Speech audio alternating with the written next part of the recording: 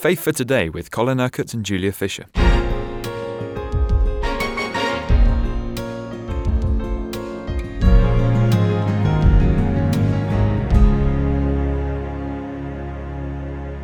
Christmas Day, Colin. Can't pass that by without wishing you a very happy Christmas, and all our listeners too. And of course, we've been looking this week at verses in the New Testament to do with the incarnation of Jesus. And yesterday you were talking very much about remembering the humility, the humbleness of Jesus. And do we find ourselves in the stable today? No, we're not in the stable. But we're talking about a present. What Jesus came to give us. Today is a day of exchanging presents for many of us, for most of us. And I'm always a bit funny about presents. You know, people say to me, "What do you want for Christmas?" And I say, "Well, let me buy it and you can pay for it." Because Because, you know, I think nothing is worse than receiving a whole lot of useless things that you're never going to use or you don't want or are just sort of totally wrong and, you know, they get put in a drawer and forgotten. I'd much prefer to receive something I'm going to use, something that's going to be useful, something that I want, something that's going to bless me. And, you know, I'm like that in giving presents too. I say, you know, is there anything you want? Or go and buy what you want and I'll pay for it. It seems to me such a waste of money to spend money on presents that are not going to be of any use. But you love presents. But, oh, yes. I love to give, actually, more than to receive. It always blesses me, you know. It is more blessed to give than receive. It never worries me if I don't have too many presents myself, so long as I have the joy of seeing others unwrap their presents. But anyway, the scripture that I'm going to today is in 2 Corinthians 8, verse 9. For you know the grace of our Lord Jesus Christ, that though he was rich, yet for your sakes he became poor, so that you through his poverty might become rich. My Christmas message to everybody is that God intends you to be rich. That's clearly what this scripture is saying. Now, actually, Paul is talking within the context of talking about money, but this is obviously a spiritual principle that is of far more significance than any financial gain we might have from knowing Jesus. Jesus became poor. What does that mean? It is a total myth to say that Jesus lived in poverty. Jesus always had enough of everything. He didn't have a home of his own. He didn't need one. He had his family home in Nazareth. He had his ministry base in Capernaum. He had the house in Bethany, just a couple of miles from Jerusalem, every time he went there for the feasts, where he could stay. It was like a home from home. His undergarment was so valuable that at his crucifixion, people wouldn't, the soldiers wouldn't tear it in pieces, but they cast lots for it. He always had with him a purse of money to give to the poor. Now, if you live in poverty, you don't have money to give away. Jesus, of course, never lived in poverty in that sense. He never lived in need. His Father did not want his Son to be in need in that way. So when the scripture says here that he became poor, what it means, of course, is that he came to share in the poverty of our humanity, because our condition here on earth is so poor compared with the riches, the majesty, the glory of God in heaven. And the unique thing about Jesus is he is the only person that has ever been conceived and born into the world that existed before his conception.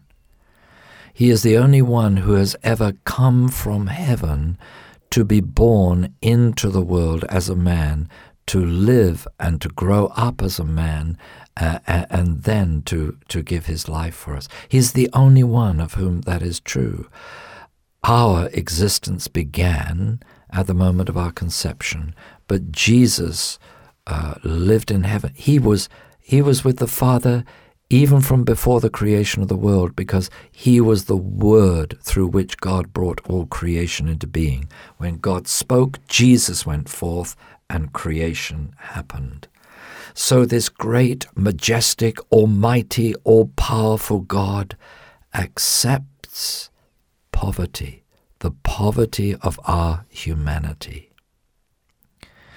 And that is why, of course, he was born in a stable. It's not that, they couldn't afford accommodation. There just wasn't a spare room.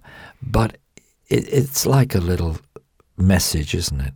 That there was going to be a lot of people that would find no room for Jesus in their hearts. But nevertheless, he came, he humbled himself. He accepted the most humble of circumstances. But the purpose was to make us rich. And again, just as he shared the poverty of our humanity, so he made it possible for us to share in the glory of God's divinity, of God's divine life. If you're a believer in the Lord Jesus Christ, the Scripture says you live in God and God lives in you. You live in Jesus and he lives in you. You live in the Spirit of God, the Holy Spirit, and the Holy Spirit lives in you. Peter says in his second letter that through the very great and precious promises that God has given us, we participate in the divine nature, in the very nature of God himself. We don't become part of God, but we are able to participate fully in the life of God, the love of God, the power of God, the joy of God, the peace of God, the salvation of God, the mercy of God, the grace of God, the peace of God, the provision of God, the holiness of God, the righteousness of God. Everything that God is has already become ours, even in this life, but only because he became poor to make us rich. So the question for all of us on this Christmas day is really this: are we really living in the riches that Jesus came to make possible for us?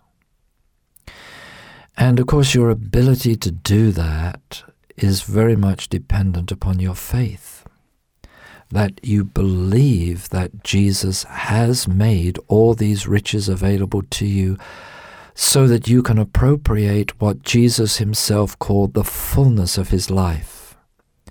You remember he says in John 10:10, "The thief comes to steal, kill, and destroy, but I have come that men may have life and have it in all its fullness."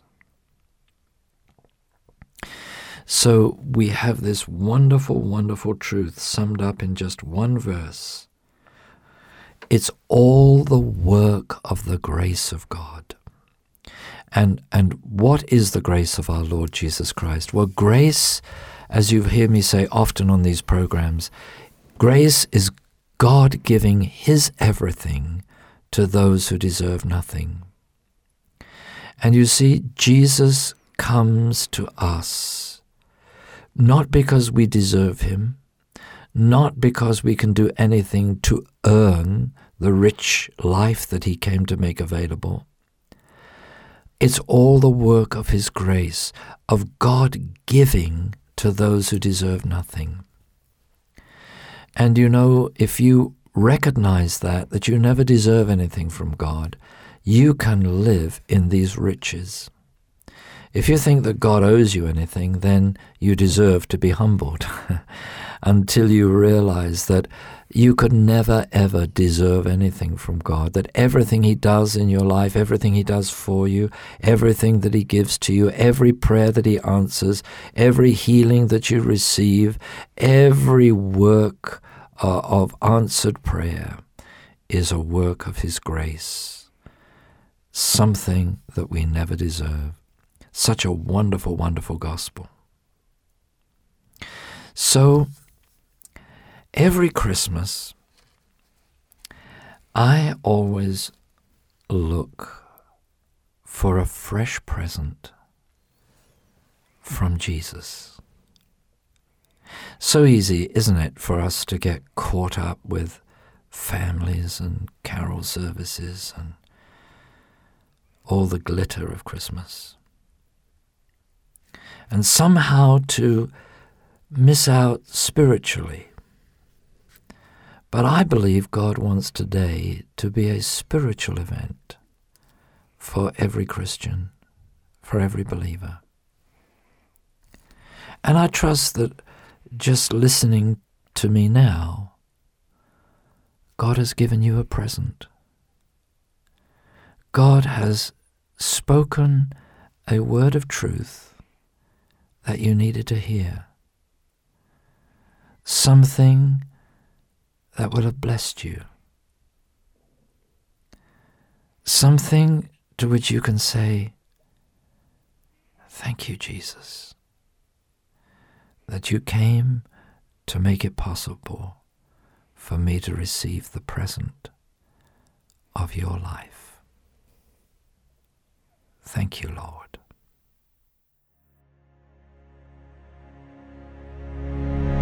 You've been listening to Faith for Today, presented by Julia Fisher. This program is sponsored by Kingdom Faith. For further information, visit our website, kingdomfaith.com.